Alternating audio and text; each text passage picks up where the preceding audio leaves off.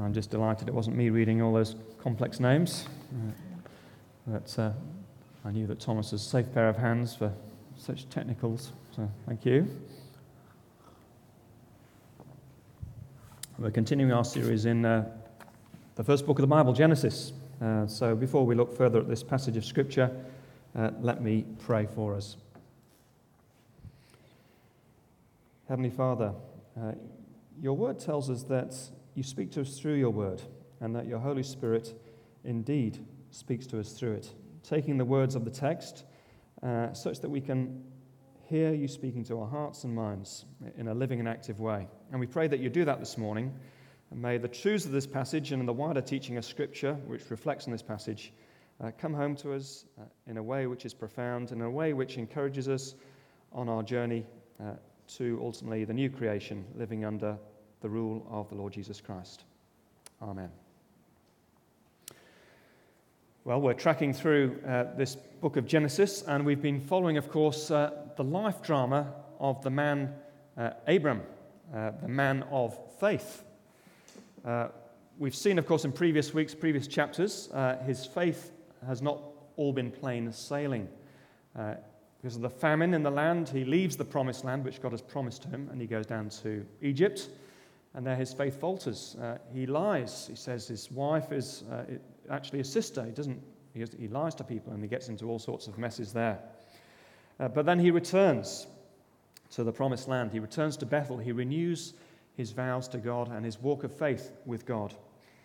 And we saw last week, of course, that then gave him a real liberty. As he trusted in God's promises to him, it gave him a real liberty to take risks and to make costly decisions. Last week we saw, of course, one particular costly decision and difficult situation was managing his relationship with his nephew Lot. They had a nice problem that they'd all become too wealthy. They had too much stuff, and they were getting on each other's nerves, and they decided they would need to separate for the sake of their relationship. And yet what does Abraham do? He gives Lot the first choice. You can choose which part of the land you want to go to. And of course, Lot chooses the best of the land. He goes to the well-watered and fertile plains of the Jordan Valley, and he leaves Abram. So, now we see this week that Lot's choice leads ultimately to his undoing. He is caught up, isn't he, in this international conflict, in events beyond his control. What's actually happening is there is an alliance of a coalition of 4 kings in the east. They are from the land of Iran and Iraq and modern-day Turkey. And these 4 kings they've ruled over the area in which Lot is living.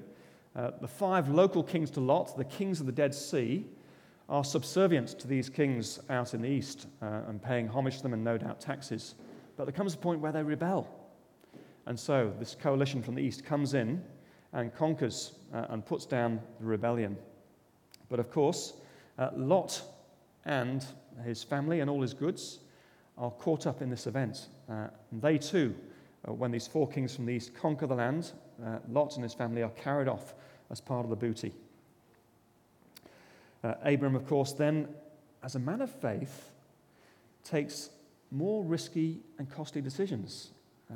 With what must have been an inferior force of 318 men, he pursues the coalition.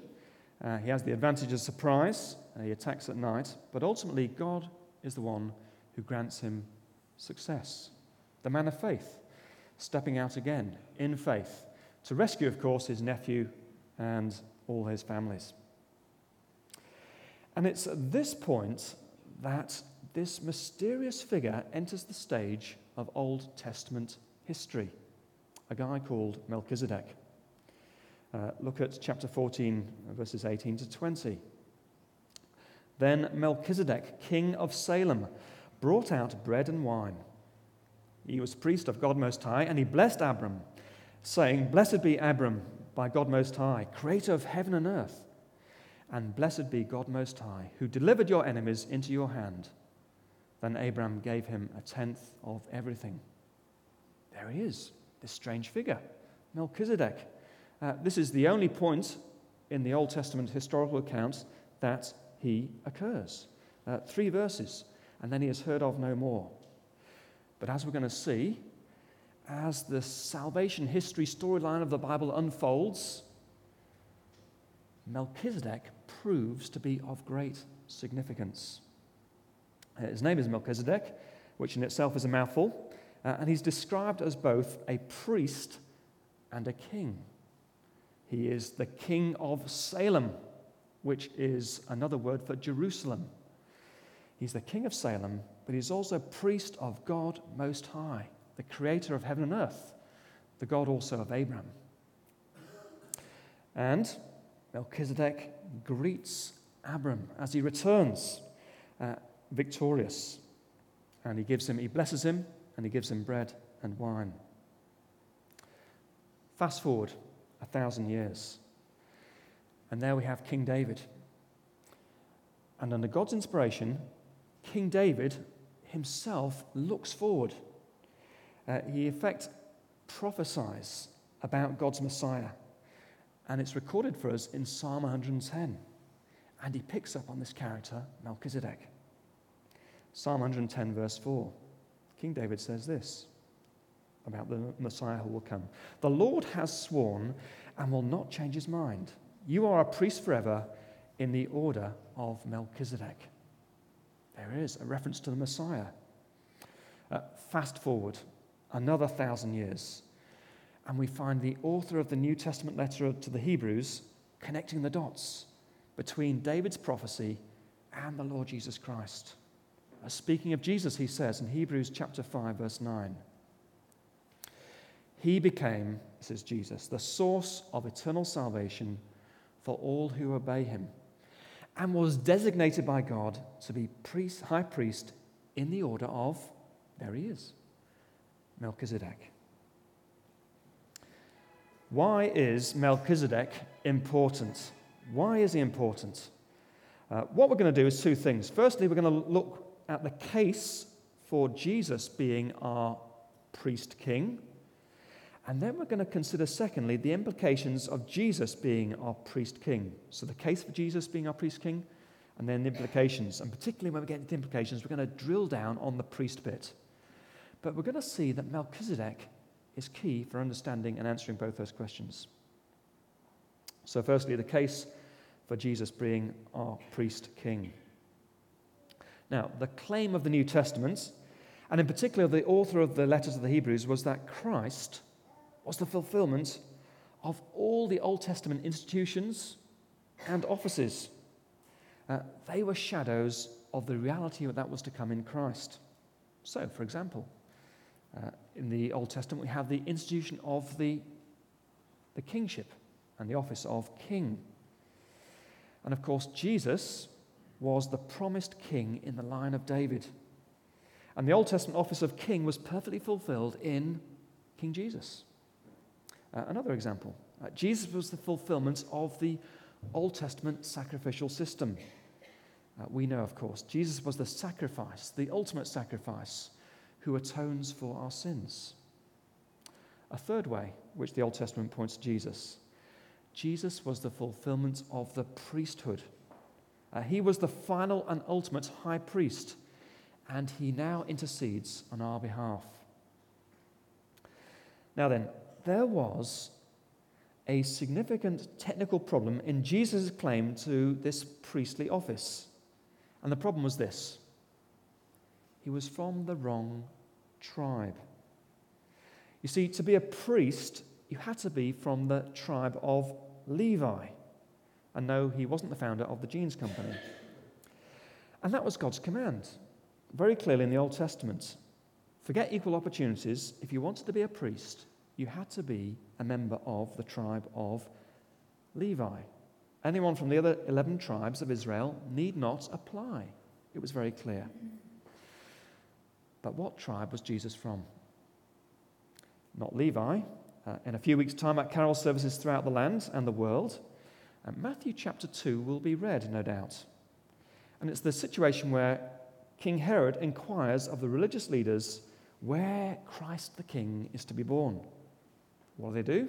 They go back to their Old Testament scriptures, And they quote them and they reply. Matthew 2, verse 5. In Bethlehem in Judea, they replied, for this is what the prophet has written. But you, Bethlehem, in the land of Judah, are by no means least among the rulers of Judah, for out of you will come a ruler who will be the shepherd of my people, Israel. There it is. Jesus was from the tribe of Judah, which was the tribe of the royal line. 1,000 years earlier, God, of course, had chosen David to be his king. And God had promised David that his family line would rule forever. Do you see what that does? In so doing, God ties the kingship to the tribe of Judah. And Jesus was from that kingly tribe. But he wasn't from the priestly tribe. So the question is this: how can Jesus, therefore, be our priest? Surely he's disqualified. Surely he's illegitimate. Surely technically it's not possible. What God has said in the Old Testament is very clear. And now you can imagine first century rabbis would have had a field day with this. For them, this was knockdown proof that Jesus was an imposter. In 2013, the documentary film The Imposter was released. It's about the 1997 case of a French conman, Bourdin, who impersonated a Texan boy who disappeared at the age of 13. Now, this guy, Bourdin, not only fooled the authorities, for 5 months he even convinced the boy's family that he was their missing teenage son. The family seemed unconcerned by the fact that he now had blue eyes rather than brown, and that his ears had changed shape and then he now had a French accent. Amusing. It actually took a private investigator to unearth the truth that he was, in fact, an imposter. Now, the fact that Jesus is from Judah, not Levi, should be ringing alarm bells. Surely he's an imposter. Surely this is a deal breaker. Surely it's like him having blue eyes instead of brown. So what's the answer? Well, the answer lies in this shadowy figure of Melchizedek. Because here was a priest of the Most High God who was not from the tribe of Levi. You see, there was another priestly line apart from the Aaronic order, and it was the order of Melchizedek. And the claim is, actually, Jesus is from this line of priests. But the question is this: how do you qualify to be in the order of Melchizedek? The answer is something which you or I cannot achieve. You have to live forever. Speaking of Melchizedek, Hebrews chapter 7, verse 3 says this: without father or mother, without genealogy, without beginning of days or end of life, like the Son of God, he remains a priest forever. In the Genesis account, there's no mention of Melchizedek's birth or death. I don't think it's saying that he's eternal, but it's just not in the biblical record. He just appears as a living man and he disappears. Now, a brief aside, some have suggested that maybe this was a pre-incarnation appearance of Jesus himself, not actually a historical person. And certainly when you first read that Hebrews 7 verse 3, it certainly initially makes you go there. But actually, the case is derailed when you look more closely at the Greek word in that verse rendered like. He was like the Son of God. He remains a priest forever, because that word doesn't actually allow it. It's a verb in the Greek that always assumes two distinct and separate identities. So actually, the data would probably point to Melchizedek being a Canaanite who has come to the worship of the true God. So Abram was a descendant of the blessed Shem. Melchizedek was a descendant of the cursed Ham, who indeed the Canaanites came from. It's interesting, isn't it? Because it points to God's work being wider than just Abraham's family line during the Old Testament era.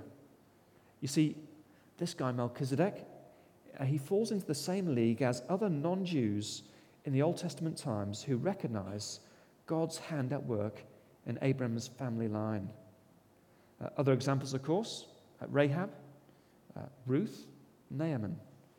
And of course, this continues in the New Testament era with the Magi, the centurion, the Syrophoenician woman, and the Gentiles who come to faith in Christ in the era of the Acts of the Apostles. So God's work is wider than just the family line of Abraham and Israel. So coming back to our friend Melchizedek, he's not the Christ, but he foreshadows Christ, the priest king, who would come. Now, what were the criteria for the promised priest king? How would we know him? As I've already alluded to, the answer is he would live forever. And Hebrews 7 verse 25 sums this up beautifully. Hebrews 7 verse 15. And what we have said is even more clear if another priest like Melchizedek appears. One who has become a priest not in the basis of a regulation as to his ancestry, but on the basis of the power of an indestructible life. Jesus as priest is no con man. He's a proper priest. He's the promised priest in the line of Melchizedek.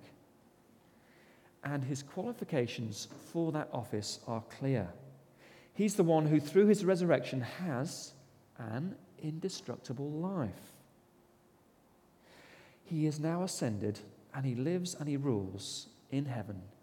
And also, as priest, he intercedes for people. So Jesus is the priest king in the order of Melchizedek, and that is the case for him. That's the first point we're going to look at. Secondly, let's move on now to think about the implications of Jesus being our priest king. Because Jesus is both. He is priest and king, and he performs both offices. Now, to an Old Testament Israelite, it would have probably seemed impossible to combine the two offices into the one person. Think about it. What was the king's role? The king represented God to the people. In other words, the king told the people the law, God's law, and the king enforced the law. Move on to the priest. What was the priest's role? The priest represented the people to God. The priest was the caregiver. The priest was the supporter. The priest was the one who was sympathetic to your dilemma and your cause. The priest is the one who accepted you, who sympathized, who dealt with you gently. Hebrews 5, verses 1 and 2. Every high priest is selected from among men and is appointed to represent them in matters relating to God, to offer gifts and sacrifices for sins. He is able to deal gently with those who are ignorant and are going astray, since he himself is subject to weakness. So you see, the kings were a bit like the stern father figures. They were the ones who telling you to toe the line. But on the other hand, the priests were like the mother figures who just loved you no matter what. But how could the two ever be combined? And it's only now, of course, that we can see that they could be combined in Jesus, the one who is both fully God and fully man. He is the perfect priest king to which Melchizedek points. And it means that, firstly, as king, Jesus is absolutely committed to holiness and truth. He won't compromise and he won't fudge the issue of our sin. But it means as priest, he's also committed to love us and to accept us. And on the cross, he wonderfully resolves that tension. It's on the cross that he treads the path which makes us holy on the one hand and accepted and loved as children on the other. Of course, as high priest, he offers the sin sacrifice on behalf of the people, but also he is the sin sacrifice. And And it doesn't stop there, because his work as high priest is ongoing. Hebrews 7, verse 24. Because Jesus lives forever, he has a permanent priesthood. Therefore, he is able to save completely those who come to God through him, because he always lives to intercede for them. Now, in application, I'd like to drill down particularly on Christ's role as our priest, as our high priest. The brilliant 17th century Puritan theologian John Owen said the following: "There is no office of Christ that Satan labors so hard to obscure and to overthrow as Christ's priestly role." Satan doesn't want people to see or appreciate the role that Jesus performs as priest. Why? Because it is a critical and a crucial role. And it's a role which ultimately defeats Satan and undoes his dark work in the world. You see, for those of us who have put our trust in Christ, he is there for us 24/7. And as high priest, you could say he is like the mother figure. He understands, he sympathizes, and he is gentle. And there is no sin and there is no guilt that we can bring to him that he cannot deal with. Verse 25 again of Hebrews says, he lives to intercede for us always. It's worth reflecting briefly on what is intercession, because that is a key word here. What does it mean? Literally, it means to go between. To intercede is to intervene with someone on the behalf of somebody else, to plead someone's case with someone. So think about the legal situation, a courtroom. It is the role of an advocate or a barrister who pleads for another and speaks on their behalf. You know what? That is what Jesus does for us before God. He is our priest. He is our advocate. You could say he's our legal representation. He speaks on our behalf. And when we sin and we bring it to Jesus, he pleads our case in the heavenly courtroom. Now, look at the words of 1 John chapter 2, verse 1, which assures us that when anybody does sin, we have one who speaks to the Father in our defense, Jesus Christ, the righteous one. Talk about having a top barrister on your case. Jesus is the tops. He's the QC par excellence. And you see what flows from that. It should give us complete confidence to keep drawing near to God through him, because he's always there and he's always committed to our case. And his record is very good. He's never lost a case, and he never will. How can I, such a weak and sinful person, possibly come near to such a holy, perfect, awesome God? I cannot do that on my own, but through Christ I can with confidence, because he intercedes for me and he applies his cleansing blood on the cross for me. And if you come to him in trust, he does that for you. But it's up to us to draw near. And if we're trusting in Christ, it's up to us to keep our barrister, if you like, up to speed with our case, to keep confessing our sins to him. We don't do that because if we don't, we're going to lose heaven. We do that, as we saw in the kids' talk, because firstly we know it grieves him, and we do that also because it is the process of change, the way we change as Christian people. The insightful 19th century Anglican bishop J.C. Ryle wrote this: "If Christ really is the priest of our souls, let us use him regularly and keep nothing back from him. It is a sorrowful fact that many believers enjoy the gospel far less than they ought to for lack of boldness in using the priestly office of Jesus Christ. They go mourning and weeping along the way to heaven, perplexing themselves by poring over their sins and carrying 10 times as much weight and guilt on their backs as Christ ever meant them to bear. Let's go morning, noon, and night and get relief from him every day. Insightful and very, very germane. Closer to our time, the late John Stott wrote something along similar lines, and again I quote, "Many of us are not prospering in our Christian lives. We are making little or no progress. We have got stuck and do not appear to be enjoying the mercy of God.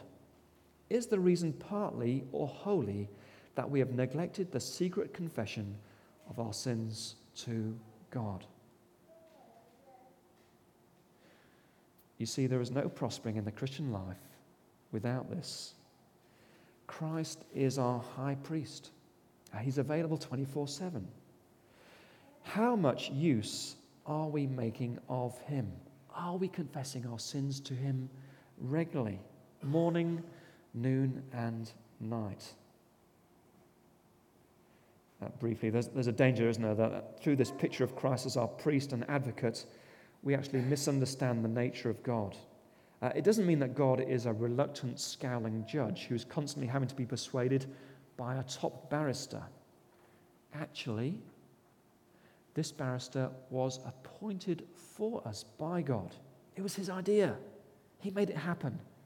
And the two of them now are working together, hand in hand. Isn't it a striking thought that God the Father and Jesus talk about me and about you? Your name is talked about in the heavenly throne room.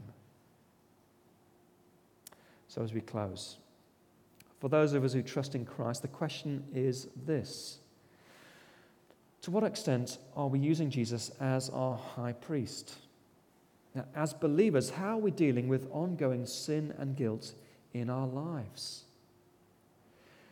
How are our confession lives? Are we engaging in this wonderfully healthy but so important process of confessing our sins, saying sorry to God, keeping our accounts with him short, but also saying, God, I don't want to continue to be like this.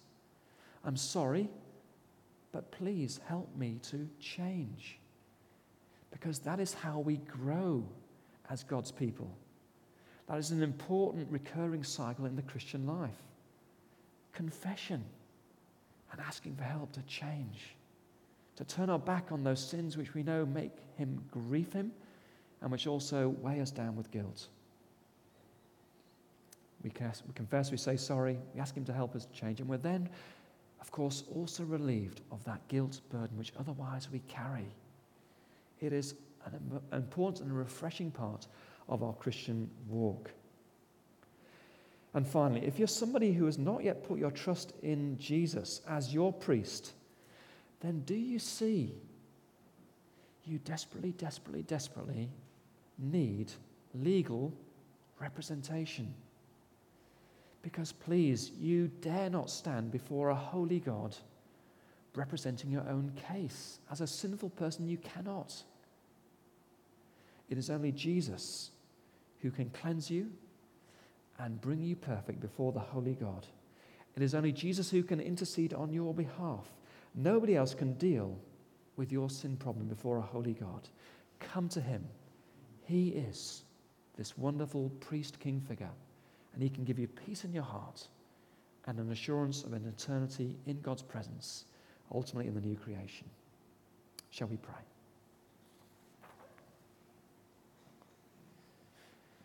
Heavenly Father, thank you for Melchizedek, this obscure figure who points to the greater reality and this wonderful and deep and rich reality of the Lord Jesus Christ, our priest king.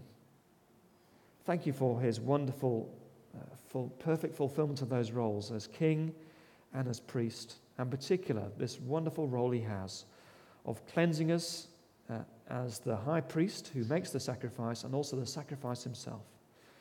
Thank you that he continues to intercede for us and that we can be refreshed in our Christian lives through this ongoing, recurring cycle of confessing our sins and being relieved of the guilt and having the power of your Spirit and your word at work to then change us and transform us.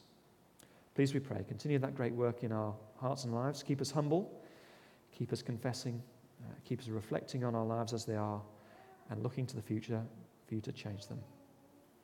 We ask this all in the name of the Lord Jesus Christ. Amen.